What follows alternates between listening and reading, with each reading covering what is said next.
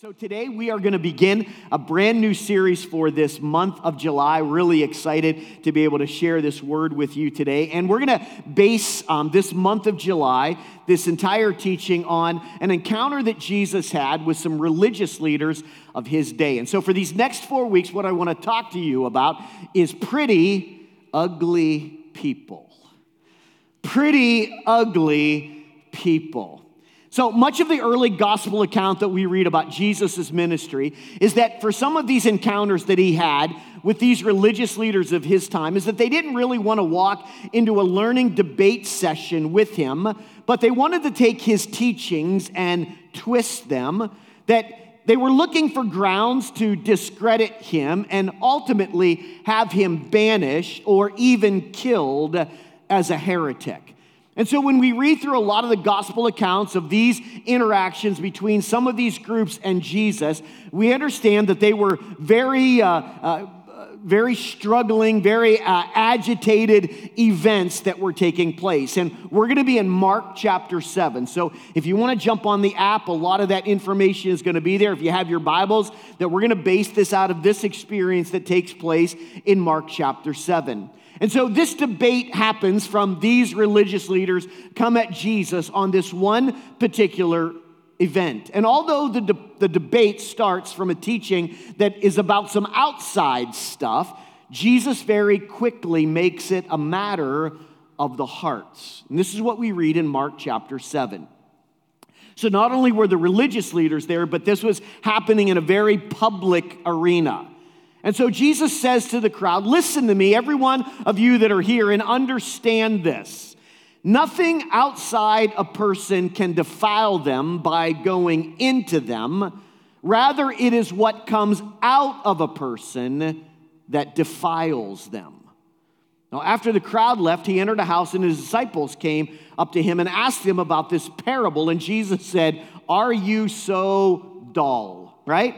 What's wrong with you? He said, don't you see that nothing that enters a person from the outside can defile them? For it doesn't go. But he went on and said, what comes out of a person is what defiles them.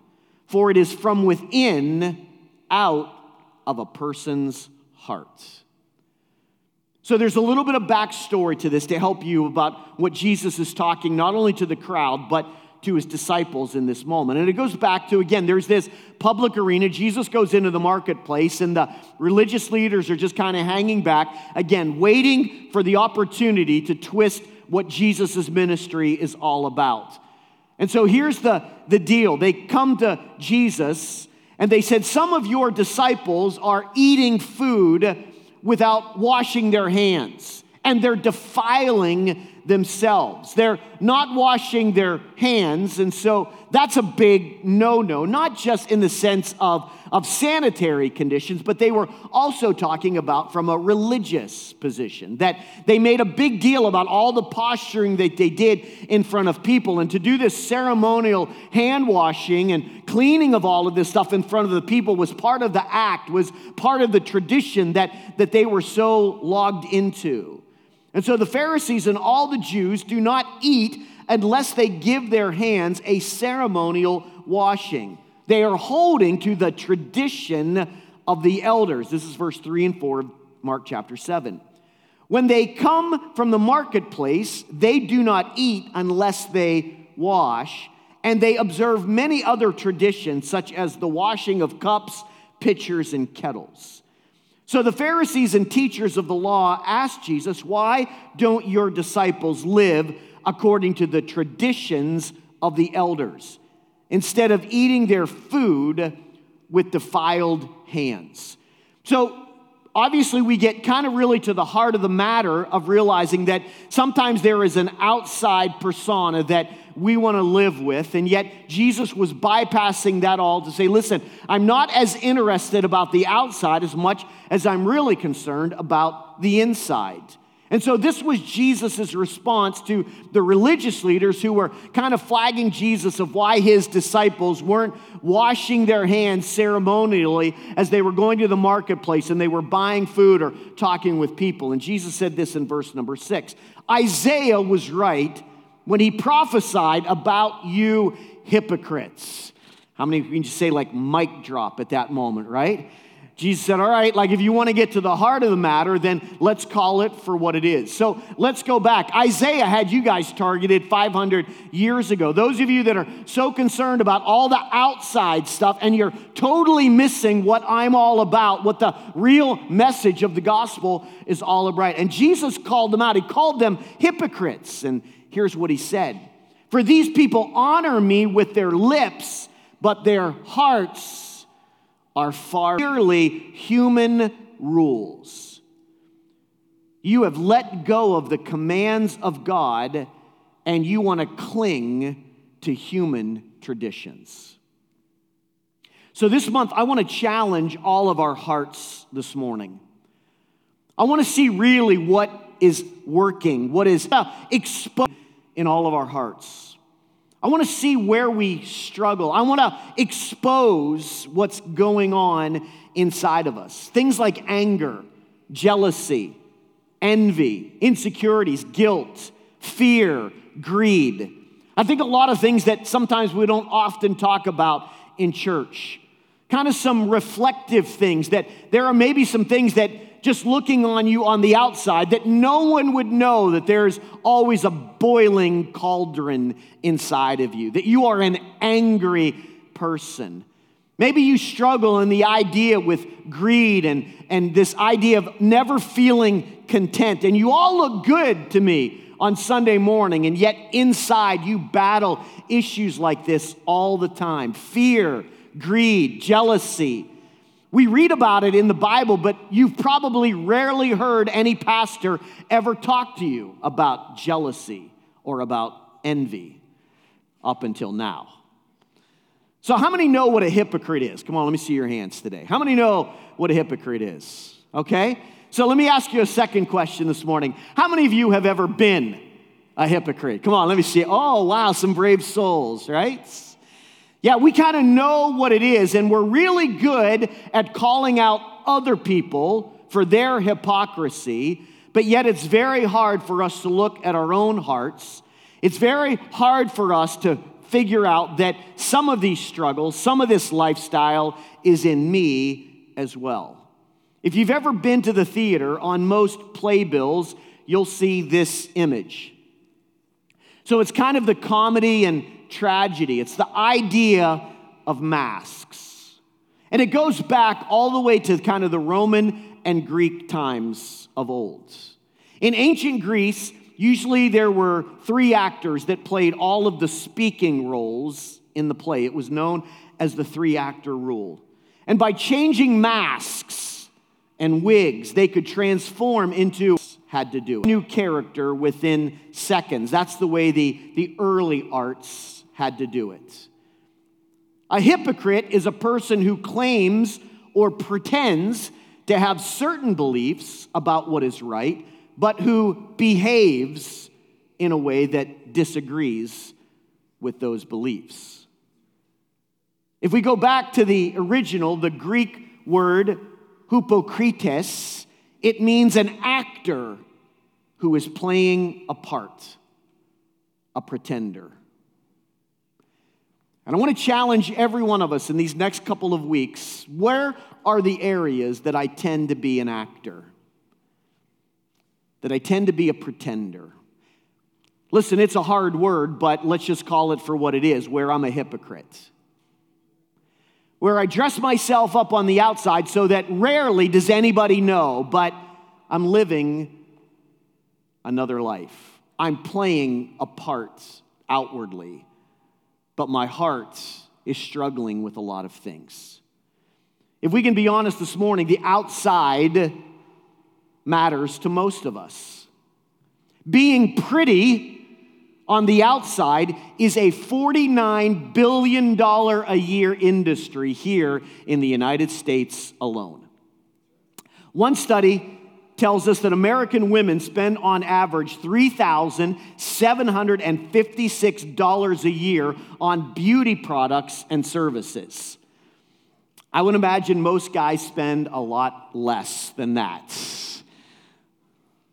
You see, we spend a lot of time money, and energy keeping the outside looking good.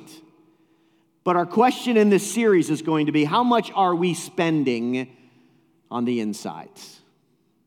What is our investment that keeps us from being a hypocrite, that stops us from playing the part, when we can truly be real, where the words and the life walk hand in hand? And so today I want to help us to understand this whole character issue of jealousy and envy.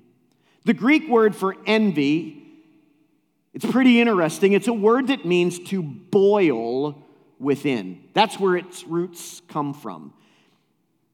And the Bible is full of challenges for those of us as Christ followers with this idea of envy and jealousy. In 1 Corinthians chapter 3, Paul addresses an entire church, all of the Corinthians, about this whole idea of their envy.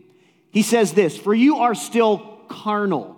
For those of you that might be new in church, that kind of a lot of deviation that we read about in the Bible was between what was carnal and what was spiritual. What was of human flesh and what was godly or spiritual. And so Paul writes to this church that he planted, these Corinthians, and said, listen, you call yourself a church, but I call you carnal. You're all dressed up and you look good, but you're unspiritual on the inside. You have envy and jealousy that is wreaking havoc inside the church. You are still carnal, he said. For where there is envy and strife and division among you, are you not carnally behaving simply like mere men? Paul says you're hypocrites. What was happening in the church was that they were dividing up into little cliques, and then they became envious of one another. And the envy began to feed, as it does, and then drive jealousy into their midst to the point where it was destroying the unity of the church. And Paul was scorning them for their evil attitudes. He wasn't patty caking it. It wasn't kind of a soft glove. It was kind of a punch right in the gut. What is my take on jealousy and envy? Well, sometimes we seem to use the words as they're interchangeable, but they're different. So let me help you to get a perspective today on what the Bible talks about jealousy and envy.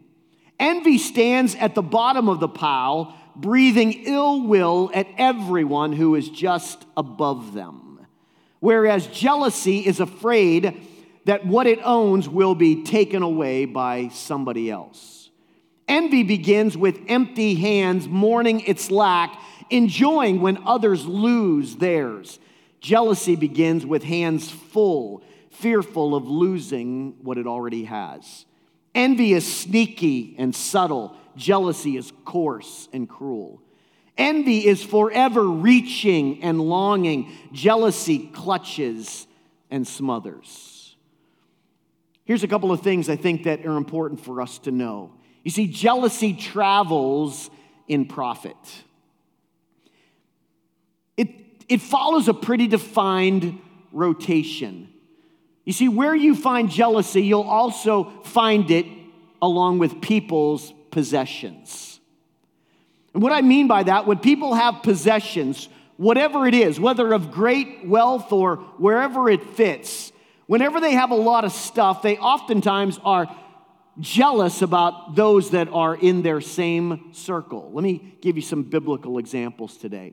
In Genesis chapter 26, Abraham's son, the cherished son, the promised son, Isaac, was blessed by God. And the Bible says this man began to prosper. And he continued prospering until he became very prosperous. How many think that's a pretty good tagline, right? I wish that could be my life, right? Not only was I prospering, but I continued to prosper, and I prospered very much. For he had possessions of flocks and possessions of herds and had a great number of servants. And with that, the Philistines envied him. You see, no matter kind of where you rank on the scale, you're always kind of jealous and envious for those that are around you on the same scale. Basically, Isaac became rich. He had a lot of stuff. And here's the crazy thing. Jealousy often travels in circles of those who have gained much, even accrued much, but they always have their eye on others who have just a little bit more than they do. I mean, you would think, here's this heart issue, that at some point, enough would be enough. But how many know that's rarely ever true? Come on, say yes. You would think, we've all said, man, I need a raise. If I had that raise, I'd have so much extra money. And somewhere along your career, you got that extra money. And within a short amount of time, you realize I'm just as much in debt now as I used to be when I had that salary. Somebody say, groan, moan, yell, whatever, right? Because you think once I have more, that'll be enough. But the heart of man, the nature of us is that we're never satisfied with what we have. We're always trying to keep up with the Joneses. We're always seeing people that are kind of in our looking and strategizing somehow. How do I top them? How do I get more than they have? Listen, I am not slamming people who have money, but I am challenging all of us wondering, does money have us? John D. Rockefeller was once quoted, at one time, he was the richest man on the planet in the early 20th century. And they asked him the question, when will you have enough? And his response was earth-chilling to say the least. He said, when I have just a little bit more. Jeff Bezos necessarily can't relate. We see these salaries of Bill Gates and Jeff Bezos and Elon Musk and these millions and billions of dollars. But I want you to get the dichotomy of those that you think that have it all, that they're completely satisfied. And yet history will tell us over and over again, people that are simply going after wealth are never satisfied. When this guy builds a $100 million yacht, this guy's going to build a $200 million yacht. Not because he needs it, but because he's jealous that he has to one up. And some of you think, well, yeah, Pastor Jim, that just stays in the stratosphere of the super wealthy, but the Bible doesn't teach us that. The Bible says that that's an infection that happens to every single one of us. If you're a student of history, you would realize that a lot of these financial giants of that time age, they were ruthlessly out for one another. Guys like J.P. Morgan, Andrew Carnegie, George Westinghouse. You see, we don't get jealous once we have wealth. We always have it. It's always something that is waiting to leap into our heart. It's part of this nature. Jealousy not only travels around profit, but it travels in power as well. Early in the Bible, we read that Miriam, Aaron, Korah, those that were the supporting crew around Moses, who God was using to help lead the children of Israel out of Egypt. It says that they envied his leadership. You see, sometimes it's not always about money, but sometimes it's around people. Why did they get this? Who put them? How did this happen? Why didn't it happen to me? Listen, you'll never notice it on the outside. We dress up really well. We're pretty. But yet there's some ugly things that are potentially happening in our hearts. They said to Moses, listen, you take too much on yourself. Like, you need to share the load. Where when you read the narrative of the story, they weren't looking to make Moses' job any easier. They were looking for a cut of the pie for themselves. If you read through the book of Kings and Chronicles, you're going to see, listen, story after story after story of those kings who tried to raise themselves in power, to gain their power, many of the times through treacherous acts, usurping the power of their power. All of the shady things, all of the treachery, all of the acts that they did to get themselves in the throne, it didn't take but very long for somebody else to do. There is great jealousy among the powerful. A person in a position in the business world, he maybe gains certain dominance over which he is responsible, but he is never happy because there's someone he knows that has more people working for them. Someone who has a little bit more responsibility than he does, that gains a little more salary. He is so jealous of someone else. And let me just kind of drop a truth bomb on you this morning. That doesn't just happen in the business world. It happens in the church world too. A few weeks ago, we talked. It's kind of a famous story, right? That David comes to the battlefield and he volunteers to go down and fight Goliath, this big warrior giant. And he slays the big giant. He cuts his head off, and he comes back and reports that this guy who has caused havoc in Israel for all these days, that God had allowed him to take him down. And as David was now coming back to report of the big success and the victory that it had, the Bible says that the maidens of Israel were singing a song that Saul, the sitting king, that Saul had killed his thousands, but now this young, strong, vibrant warrior, this young boy David, king-elect, this boy David is killing his tens of thousands. You think Saul was good. Man, David, he's 100 times better than this guy. And when we continue to read the Old Testament narrative, that Saul spent the rest of his life tracking down David in an attempt to kill him out of the anger and jealousy that was in his heart. How dare this young guy usurp all of this praise and adoration that should respectfully and rightfully be coming to me. I don't know if you've ever heard this in church. It probably doesn't happen here, but probably happens in a lot of other churches around the world. Why did they get recognized and I didn't? Why did she get the solo and I didn't? I'm a way better singer than she is.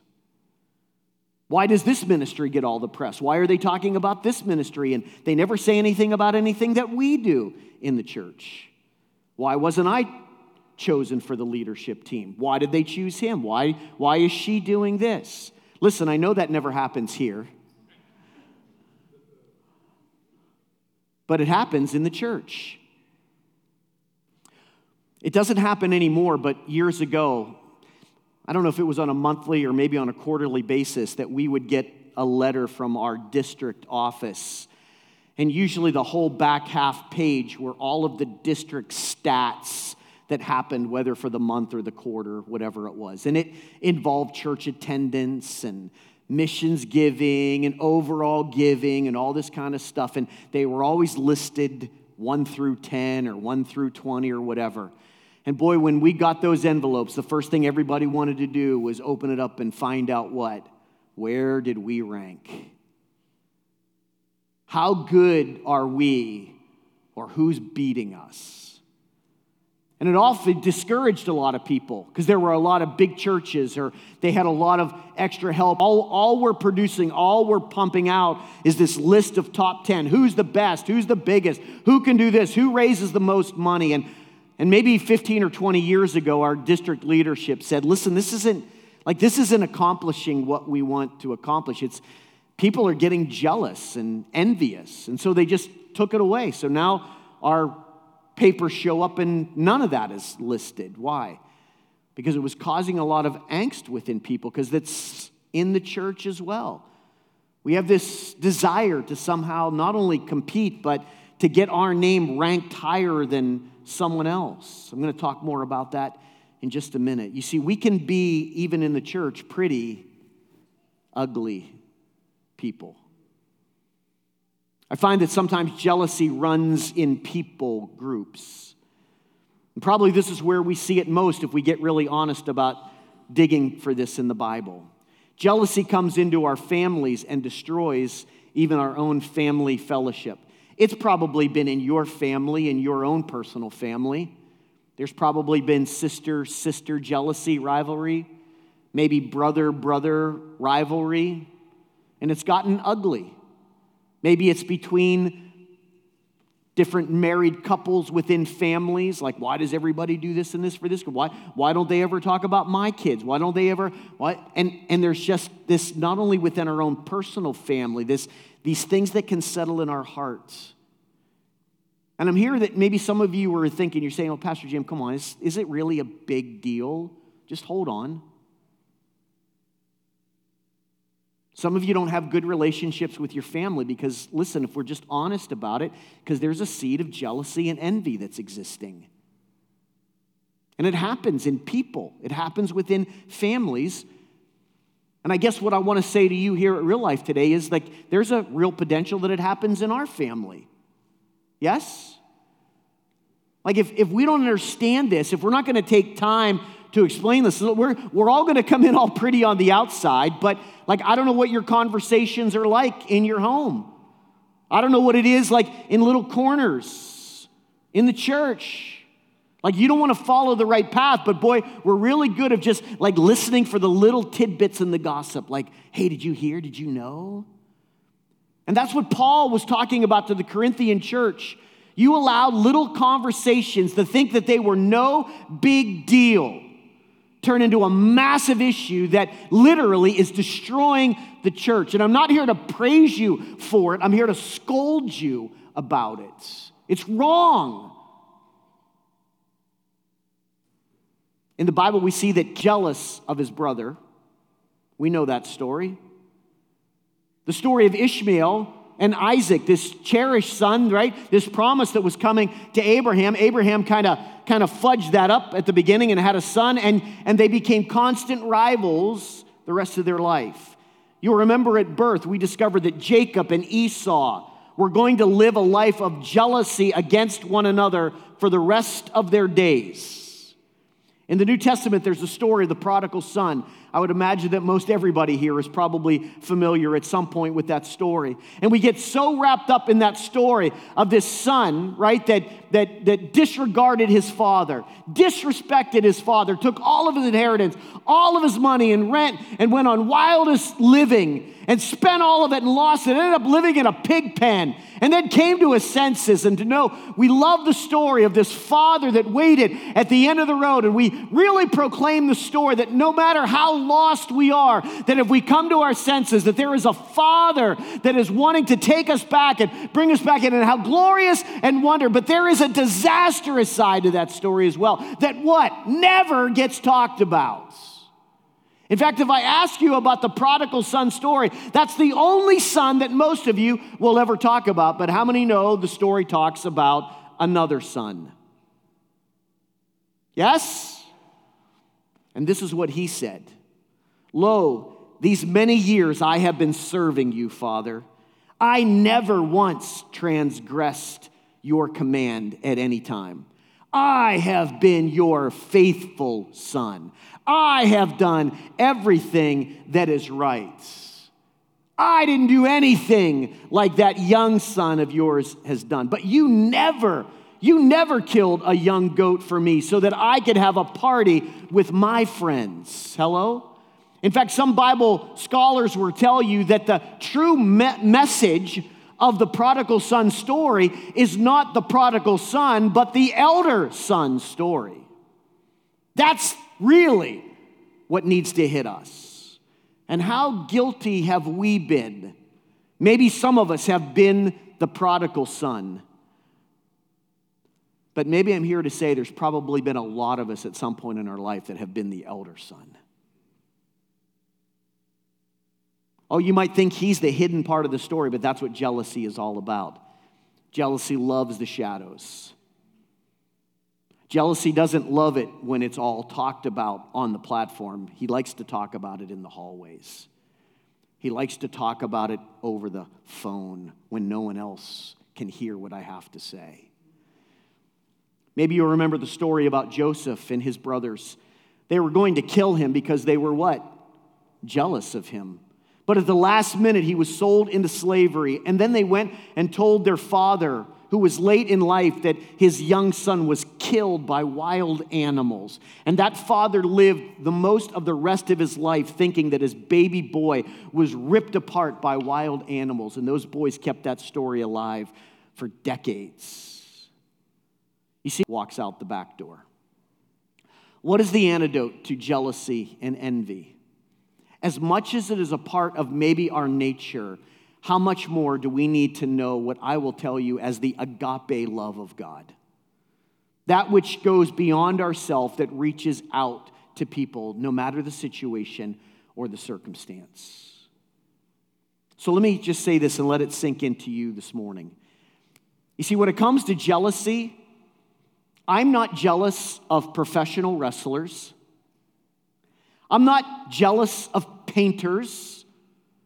I'm not jealous of plumbers or even bank presidents who make millions of dollars. Doesn't bother me at all, because I tend to be jealous with people that run in circles where I live. And guess what? So do you. If you want a place to start, you see, I don't really care about plumbers or painters or bank presidents. They're all great people, and it's all great things. But you know what probably catches a little snag of my jealousy? Our other church leaders. Can I be honest with you today? I'm not saying that it is or it isn't an issue. I'm just telling you like where my zone is. Like where my challenge is, if I hear a guy that, man's having great church success, or somebody tells me, oh, Pastor Jim, you should hear what's happening in this church. You know, like sometimes I be, oh, that's awesome, man. I'm really happy for what's going on there. But inside, I have the potential, not to be happy about that. Wow, you have a pastor that's being honest with you today, right? But guess what? So do you. Right?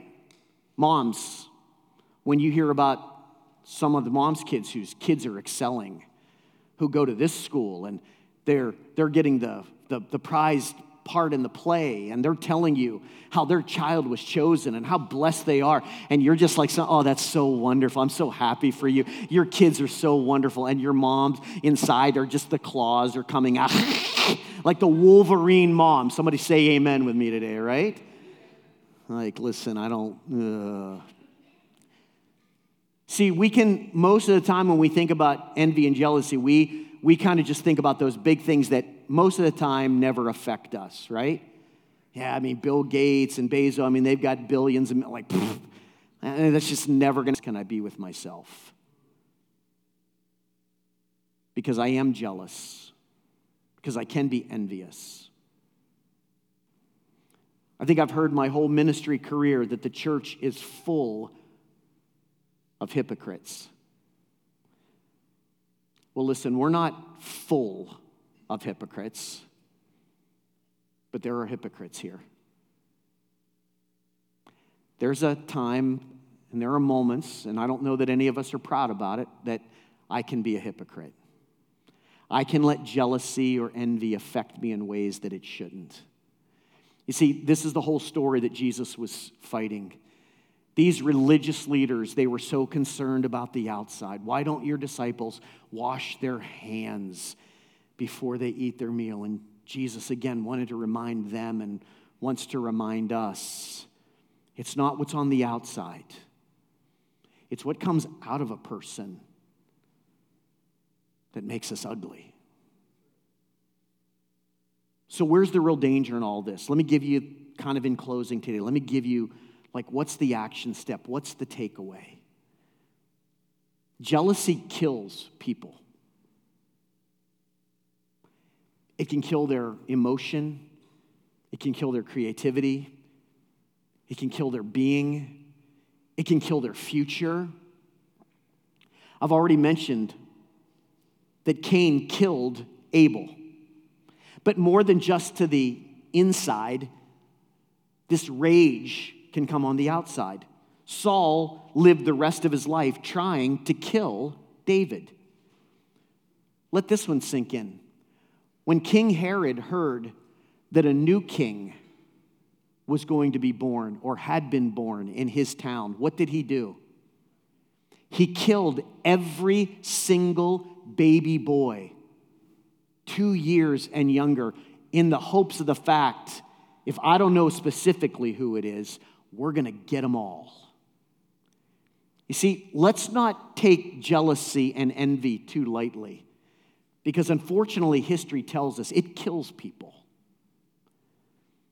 And second of all, it will kill you. You see, the tragedy of all of this is far more than the objects of our jealous hate, is the pain that we wreak upon ourselves, because oftentimes it seems to just circle back on us. If you think jealousy and envy is only going one way, there is a boomerang effect to these kind of things. And you think that you are throwing it. You think you are getting somebody else, but I want you to know that that boomerang is going out and circling back around, and it's coming after you. You say, Pastor, how do you know that? Well, let's look at some more biblical examples.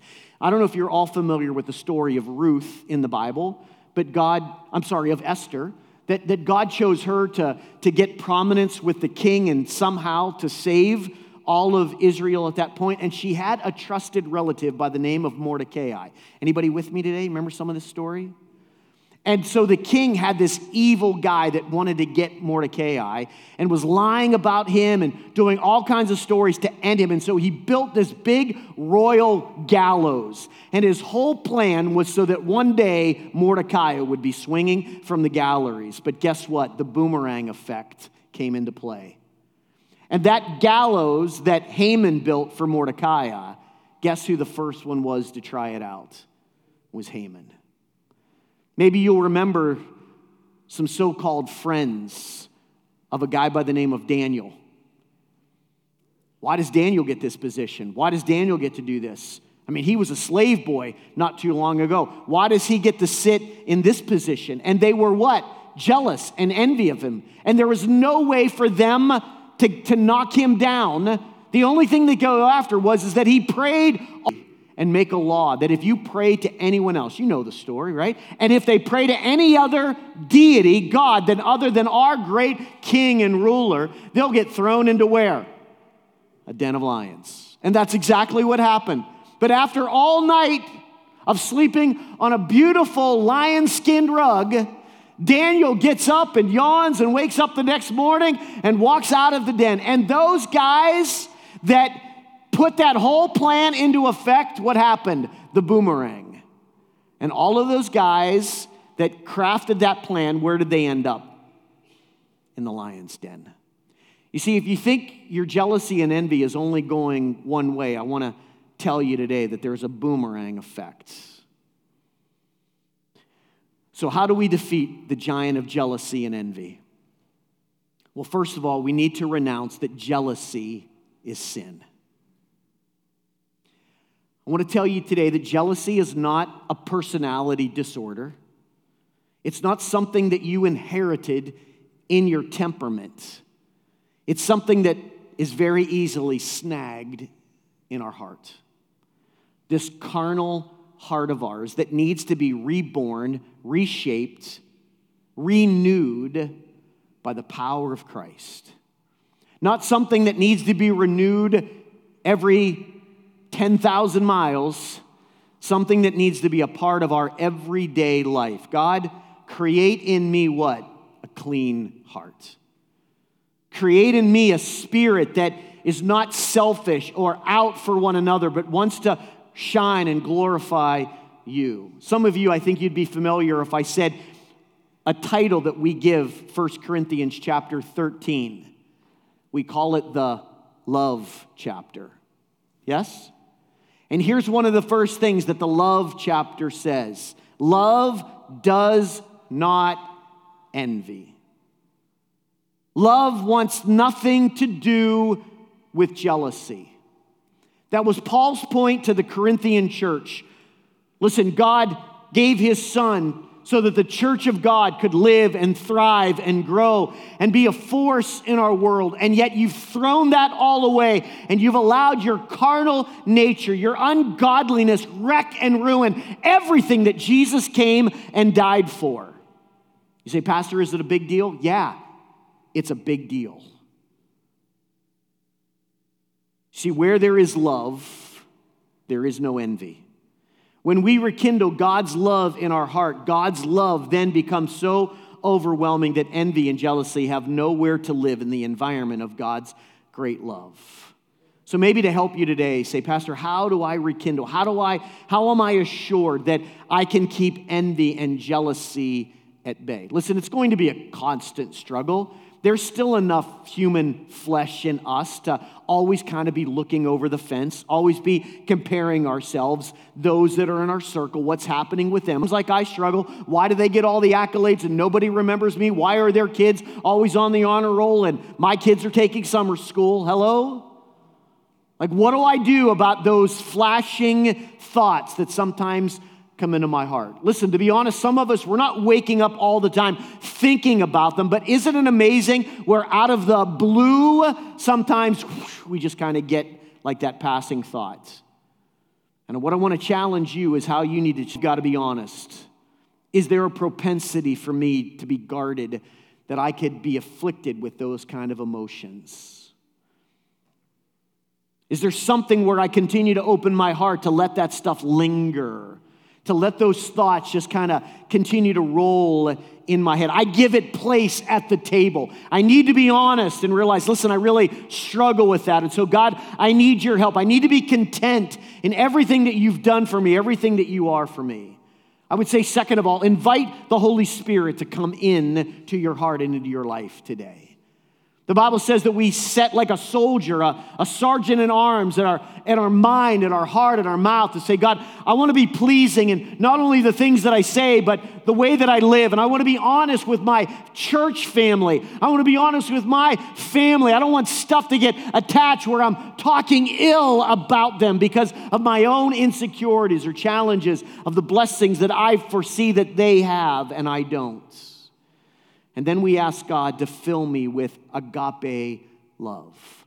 Of all of the different words, the meanings of the word love in the Bible, the Greek language that the Bible was written in has multiple words for the word love that give us fuller meaning. And whenever there was a God love, it was always agape. Meaning, I'm going to put you ahead of me. I'm going to believe the best no matter what anybody says about you.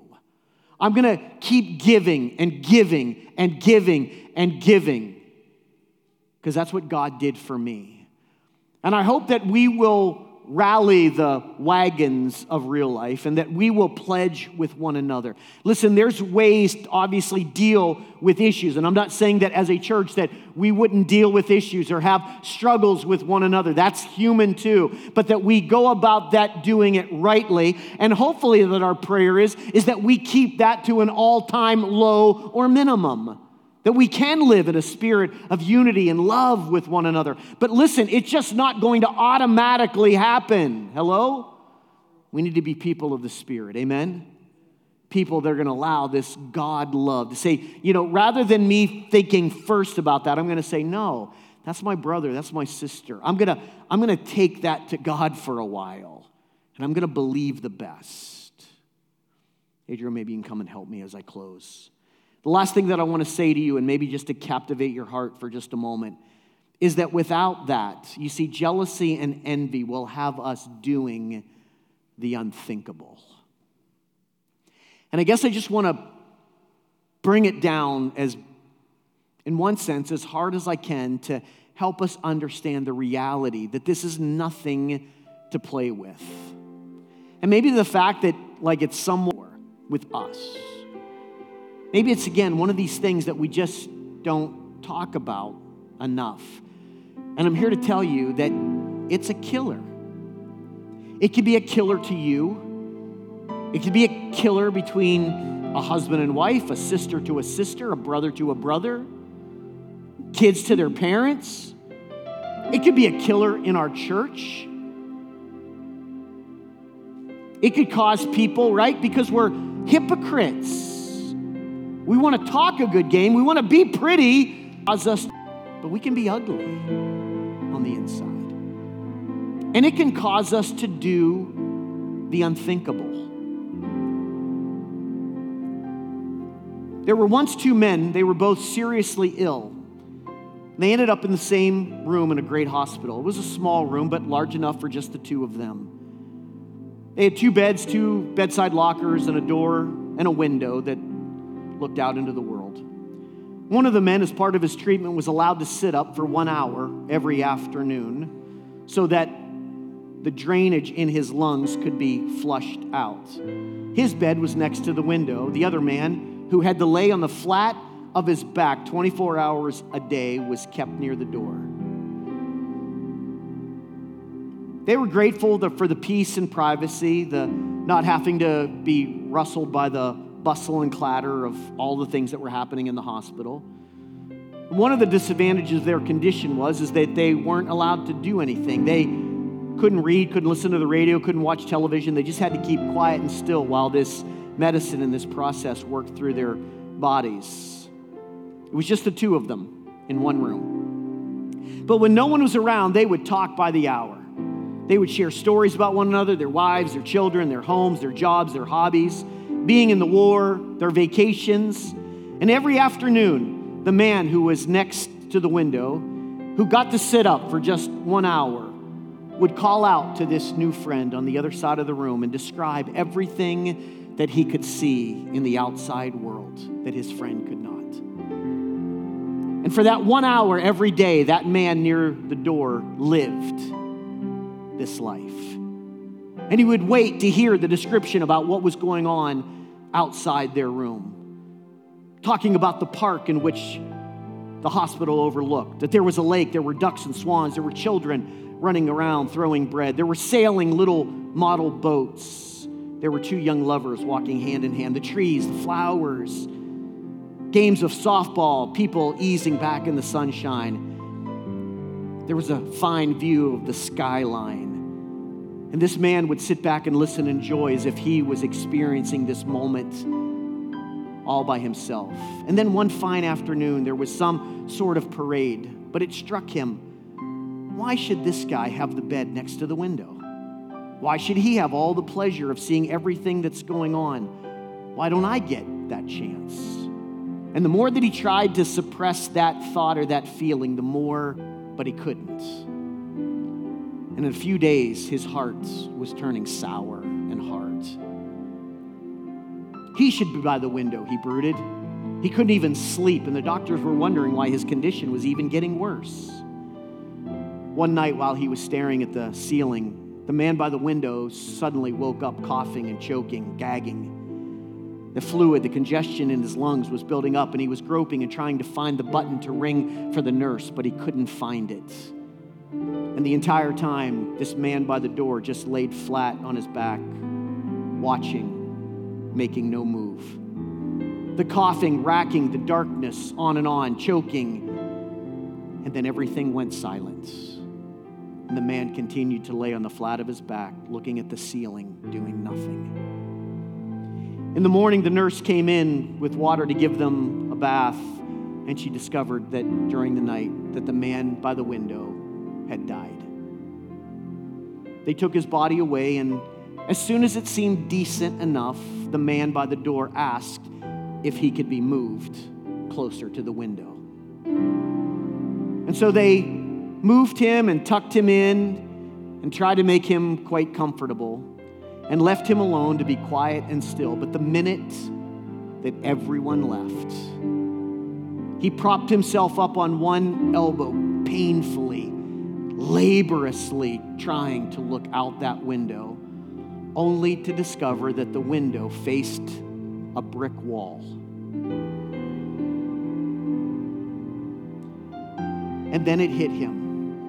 This friend, which in whom he became so jealous over, had literally been spending the last weeks and months blessing him and providing some type of ministry and time for him to enjoy. And it was the jealousy in his heart that not only destroyed him, but allowed him to do nothing as his friend went into eternity.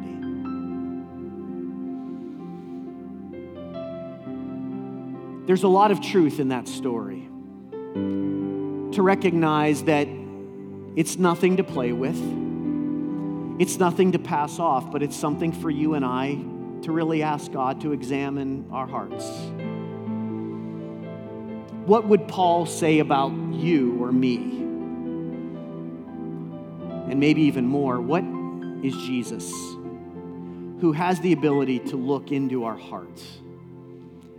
You see, the game isn't about the washing of hands or who does this or who made this or who serves here or there. It's always going to be an issue of our hearts. And sometimes the boomerang effect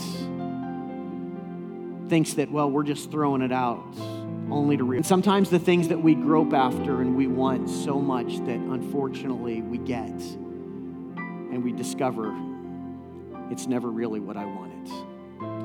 So I want to take just a moment with you this morning. I want to pray not only over you, but I would hope that today that all of us would take a moment and pray. In fact, I'll be even so bold to say that I would encourage us, maybe if you've got a moment, just come around the front. You see, I want to impress upon us as a church today that it's not about the outside, but it's about my heart. And if we can't be real and we can't be honest, and if we can't let God and the Holy Spirit do some work in my heart today, then maybe I'm just a pretty ugly person. And so I would challenge, if you need to spend some time maybe on this particular issue, or maybe in some way to say, God, maybe where I've been or some of the thought life that I've been experiencing hasn't really been what it should be. I need you to come back into my heart today. That I want to pray that with you. And if that's you today, why don't you just move from where you are? Listen, I'll be the first one to come. There's no shame in recognizing that we all have struggles. Yes? But I think there's great faith for us to say, but I don't want that in my life anymore. So maybe to help you, I'm going to pray and I'm going to step into the first circle here. And if you want to join me, do that. If you got other stuff, we're going to pray this blessing and God bless you. But if you want to say, yeah, Pastor Jim, I get it. And I hope that this month that there'll be some more things that you hit me between the eyes with, that you bring hard, that you bring Mike to my heart, because I want to live a life that's not a hypocrite. That I want to know that what I believe is how I behave. Amen? Amen. Let's pray. Father, I ask today, Lord, in the midst of this house, maybe while others are recognizing that, Pastor Jim, what you're saying is where I need to be today, and I'm okay to jump in the circle, and I'll join you, and I'll be with you today, that this is a human cause, a human condition. I'm not saying we're bad people. We're saying that, God, Lord, this could be me, and yet I'm believing and praying today that that's not who I want it to be. It's not a reflection. It's not a representation of who Jesus is or what Jesus has done for me. I don't want to know the story not only of the prodigal son, but I want to make sure I'm not the older brother as well. God, I'm grateful that you're there for me and that there's always a rescue, but I want to know that even though one time I got for all of our hearts, God, that we can be pure and holy in your sight. As David cried, Father, create in me a clean heart. Renew a steadfast spirit within me. And so, Father, I pray that our church, that we would have the desire to live in unity, that we would not wear masks, that we would be open and honest and true before you. So, God, I pray this today in Jesus' name. Would you stand with me today over all the church this morning?